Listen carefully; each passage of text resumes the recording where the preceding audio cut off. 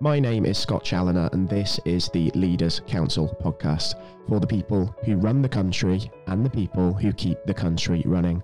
You join us on what is a very windy and cool winter morning here in the capital, but joining me on the programme to hopefully add a little bit more warmth and brightness to affairs on this quite sunny day is Dr Maria McGee, CEO at Marble Hill Soaps Ltd. Dr Maria, very warm welcome to yourself, and thank you so much for taking the time to join us on the show today. Thanks very much, Scott. Now, just to sort of contextualise for these regular listeners that may not be familiar with sort of yourself and your business, you essentially provide natural skincare products that are free from chemical additives, and you're based over in Derry, Northern Ireland, aren't you? I believe I'm right in saying. That's right, yeah. Yeah, fantastic. And what was it really that sort of made you think initially that sort of founding your own business and going into sort of running your own company, what made you think that was going to be the way for you? What sort of made that decision? We moved from Manchester to Northern Ireland in the year 2000. My husband is retired now, but he's an orthopaedic surgeon, and we'd had some major health problems within the family, and the opportunity to move came, and he's from the Republic, and we call it Derry. It's the closest place, probably major city, possibly Newry, to the border. It's very close to his family roots. And we took the opportunity to move, as it were, within the NHS. And when we came over, I had spent a long time as a primary carer for one of my sons who sadly died. And we had a 4-year-old son. And although I was invited to go back into medicine, I wasn't really keen because my husband was already working a 1-in-4 rota, including 1-in-4 weekends. And the jobs that were offered to me would have required on-call. So I decided I wasn't going to do that. But as I was looking for something to do, we had inherited a farm in County Donegal, and I was looking for some way that we could possibly bring a bit of revitalisation to it. And we considered a lot of different options. And we finally came down to a choice between vermiculture, cultivating worms in an organic way to provide worms for the fishing industry, and then provide organic compost, or making soap. And we thought about the soap because I've always had an interest in chemistry and crafts. And we had a well on the farm, which was known to have exceptionally pure water. And I thought it would make a nice little hobby. So my husband pointed out that soap was obviously an awful lot cleaner than vermiculture. So we decided on that. And I found that the soaps that I was making were very beneficial for my oldest son's skin. He'd suffered from eczema from the first months of his life, and we'd gone through a long and very stressful experience with his skin problems. And we found that he came to me and said, "Look, Mum, my skin's really improving. I'm not using shower gels anymore. I'm just using this." And I decided then that what we should do would be to make these soaps more widely available. Once I had come to a formula that really proved to be very, very beneficial for him. We used neem oil and other pure plant oils. And the benefits of using plant oils rather than refined chemicals in his skincare was dramatic. What became obvious after a while actually was not that the ingredients in the products that he'd been using before were in any way, shall we say, dangerous, but he was allergic to them.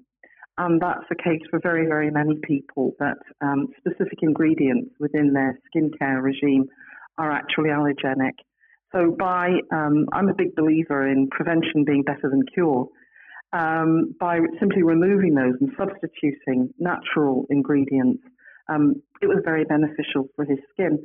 And we found, as I developed different options, including a foot cream for myself and a seaweed soap, which, to be honest with you, was just developed because there were all men in the house. And I wanted something that would get them out of the shower a bit quicker. So I developed a shave, shower and shampoo bar, which they found very good for their skin condition as well. And it became obvious that other people would benefit from this. So I became involved with my son in setting up the first iteration of the company. And that went on increasing traction over a couple of years. And then I became primary carer for my husband's elderly aunt. And the whole thing had to go into abeyance. Then in 2010, she died. And during that period, I had actually had numbers of people contacting me saying they needed the product and would I be making them again and so on. So I decided that it would be something that I should really resurrect and took it on from there. The idea behind Marble Hill Soaps Ltd, we have an ethos that is based on wherever we can using fair trade ingredients to produce natural, beneficial skincare products, and also at the same time provide sustainable employment in this area, which is very much an economic black spot. And the business has just developed from there. And we now supply Amazon, we have our own website, and we supply health stores and chemists in essentially mostly in Northern Ireland, but also in the Republic. It's quite an incredible story, isn't it, as to sort of how the business sort of really grown out of something sort of so personal and obviously gone on to help sort of so many people. And I suppose over the last couple of years with the emergence of the COVID-19 pandemic, you've probably had your fair share of challenges on the operational side of things. How has it been sort of managing that, would you say, over the last couple of years that we've had? Well, we've been very, very lucky in that the people who work to produce the products and in the back office are very experienced and highly qualified in terms of handling chemical, the manufacture of soaps and so on, and extremely responsible, so that they instituted the highest. I can't possibly reflect the admiration I've got for how well they organised it. There was never any suggestion that anybody would break any social distancing rules. We reorganised the layout of the factory, and it's a very small factory. There's 3 people running it, and the production actually of the soaps was increased because so many people were finding that their skin was deteriorating as a result of using the synthetic detergents in essentially all the hand washes, liquid washes that are available. That the demand increased. So we were very lucky in that we were able to absorb the increase in demand at the same time as being able to avoid, at no time was anybody infected. It's actually been very satisfying to see how people can take responsibility for themselves and maintain the highest standards of their own back. Yeah, it is interesting, isn't it, how during this pandemic we become so much more sort of self-aware of our own health, sort of both physically and also mentally as well. That's certainly something that's been thrust back into the national limelight over the last couple of years.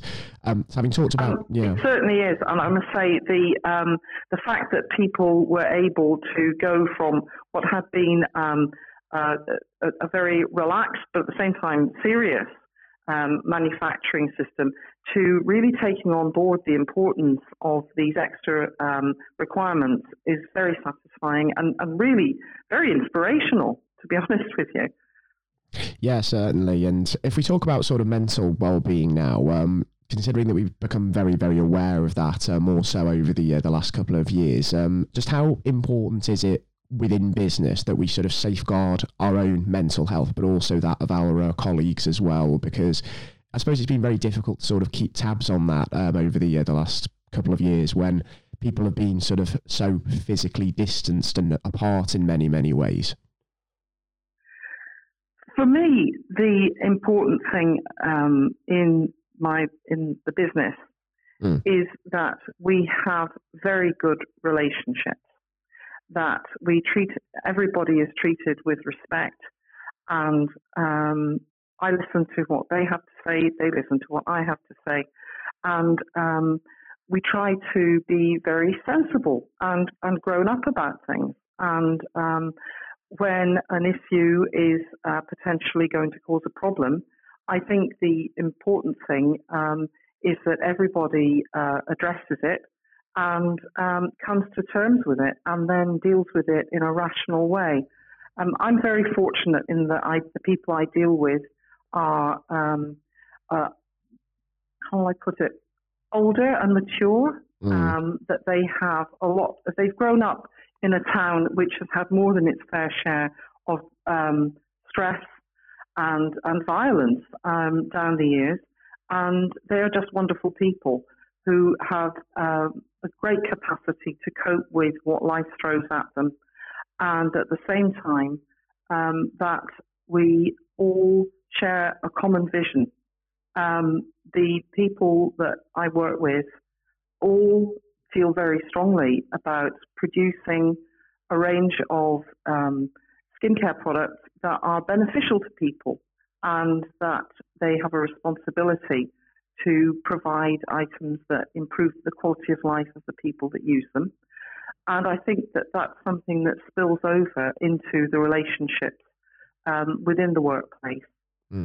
Personally, my approach, obviously, you during the particularly the very early part of the pandemic, it was very important that we maintain distancing and maintain masking and to take care of the pathways through the building.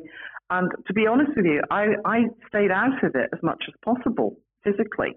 I would visit, but I would visit from almost like a window visit. And I would discuss issues with people and make sure that if they had anything that they wanted to discuss, anything that was a concern to them, that they were able to approach me directly. We've got a very straightforward relationship. And I think I'm very, very lucky in that it's a small number of people who are very keen to take responsibility for themselves in terms of the workplace and the relationships with others. And that has been a great help. During the period of the pandemic, personal issues didn't stop. And I think that's something that we all appreciate so much, that, at the background of everything was the pandemic and the implications that had for our way of life. And they were very severe and very shocking, I think, in many ways, to people, who were used to. This is a very social city, and they found it was very difficult. But at the same time, people's lives continued, and one member of staff had to stand by as his mother was taken into care, with dementia, which was very stressful for him. But it was something that we all approached as best we could to give him personal support. Other people had other issues of health.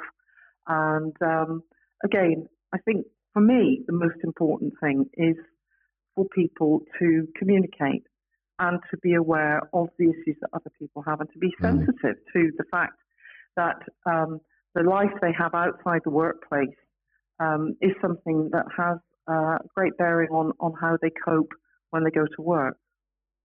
Yeah, and I think the fact that you've sort of fostered that very positive culture where, there is that sort of open door policy with leadership and everybody feels that they can talk there's a lot of merit in that. It's incredibly important. And while we're on sort of the topic of leadership, if we think of sort of the national leadership now and still sort of dwelling on the sort of well-being side of things, do you think that obviously government is going to have a very key role to play in sort of promoting mental health and well-being in the aftermath of COVID now that we are so much more sort of aware of our health? I think that it's something that government is addressing. I think it's a very difficult thing because our personal experiences are so closely related to our physical environment, into our social relationships, our family background, whether or not we have family support. I think that government has definitely got a role to play in terms of health provision, and I think that the pandemic has certainly highlighted how will I put it, the burden on government of providing a panoramic input to people's health. We're seeing now the impact of the pandemic on physically people being able to attend clinics, surgeries, operations, and so on. And at the same time, the mental side of it is something that is it's going to be something that people have to cope with as the years go by. I think it's going to take us a long time to get over the pandemic for so very many reasons. The physical side of it, and I think what you're talking about, the mental side of it, is going to be something that lives with us for a long time. And I think that the government support for the mental health side of it is to be very much welcomed. Yeah, I completely agree with that. It is something that we are going to have to continue to address as the situation develops, because we're by no means actually out of the pandemic. Yeah, there is still sort of those lingering symptoms of COVID and those little reminders that it's still very much here. And as we sort of continue to get to grips with those challenges over the course of this sort of next 12 months, just before we wrap things up on the programme today, Maria, I'd be interested to understand what sort of your personal ambitions are for the business. You've mentioned, of course, sort of helping sort of generate sustainable employment in the local area of Derry, which is absolutely incredible. But what else is it that you're really hoping to achieve over this next year? Well, I have a number of goals, and they really are the goals that sustain me in trying to keep this the business going and to expand it. To be perfectly honest, if I can just encourage people to be more aware of their skincare needs and be aware of what they're putting on their skin, I think that very many people don't appreciate the impact of low-grade skin problems on their well-being. And I would love if people could come to terms with understanding maybe why they have dry skin, why they have rashes. Is it possible that they're actually giving it to themselves? And I think I said in our preamble that the role of education is very much underestimated. I think we go very much in terms of skincare for a kind of nebulous idea of beauty, and we ignore the fact that our general well-being is very much involved with our skin health, in terms of if you feel uncomfortable and itchy and so on, it actually has a very negative impact on your sense of well-being and your mental health. I know that from my own family. And I see it in the people who use our products. What I would love would be to, we're actually working with a company now to improve our website and our reach in terms of presentation of our products and education of the people who use them or should think about changing their skincare approach to have a positive impact on their well-being. And I would love to see more emphasis on management of the diabetic foot, on reducing the impact of chemicals, allergenic chemicals, on people's sense of well-being. Just encouraging people to, most people have very few skin problems, But for people who do have them, if it's something that you can understand and educate yourself about and eliminate, I think that education is absolutely key in every aspect of our lives. And that if whoever, whether it's the companies or whether it's socially, whether it's through media or whether it's through government, we can encourage people to be more aware of self-care, of avoiding things that are causing them problems, and then of looking forward to preventing problems. I think that if I could achieve any of those goals, I would be very happy, particularly in terms of management of the diabetic foot. We're currently, as I say, upgrading our social media, and one of my goals is to improve my transmission of the message of the importance of foot care. And I know it's not very fashionable and it's not very trendy, but the truth is that the second biggest burden of diabetes on the NHS after renal care is actually foot care. And people could improve their mobility and their well-being so much if we could just encourage them to do the very simple things. Diabetes UK is wonderful for this.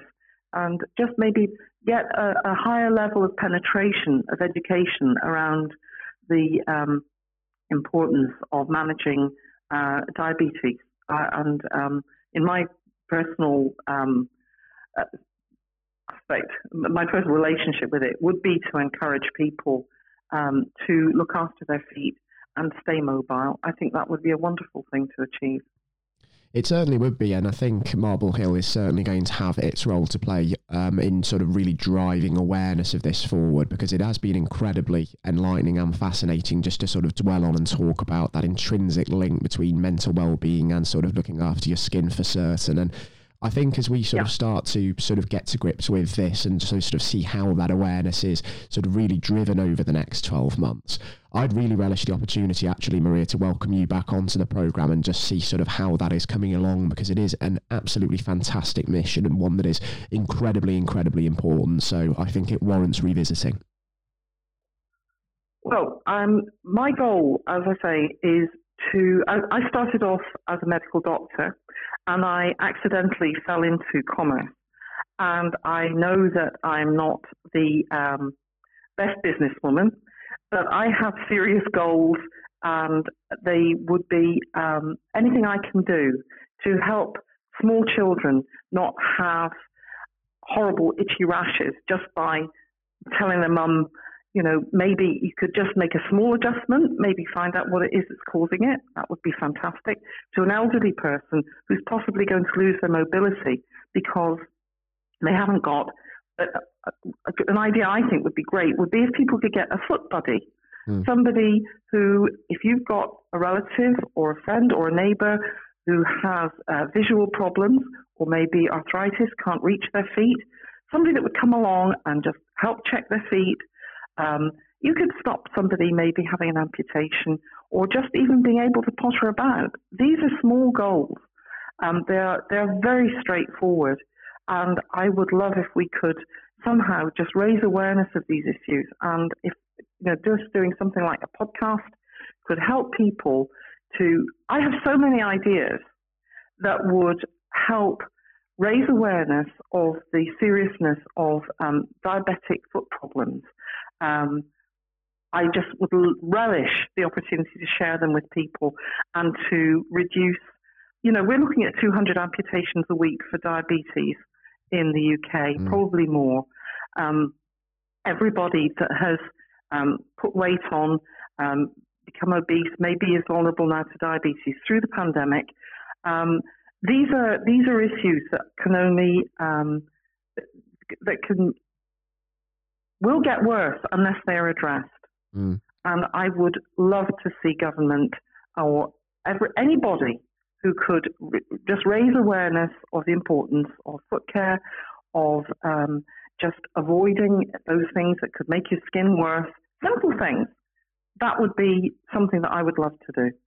Small goals, but big impacts, and it is going to be interesting just to gauge how, of course, our political leadership does address this over the next few months and indeed years, because it is so vital.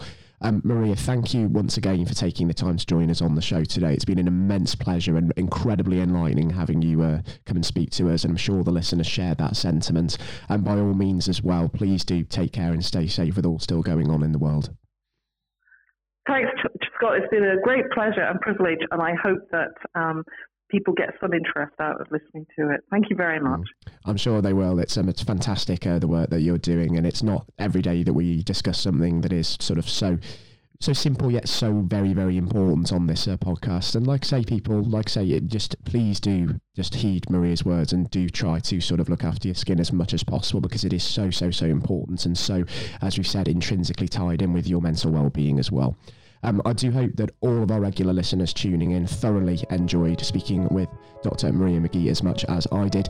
And if you do sort of feel that you have your own story of success and innovation to share with us here at the Leaders Council, if you have your own business and your own organisation with its own big ambitions, then why don't you also apply to be on the show via leaderscouncil.co.uk/apply, because we most certainly would love to hear from you. Until next time, everybody, please do take care and goodbye.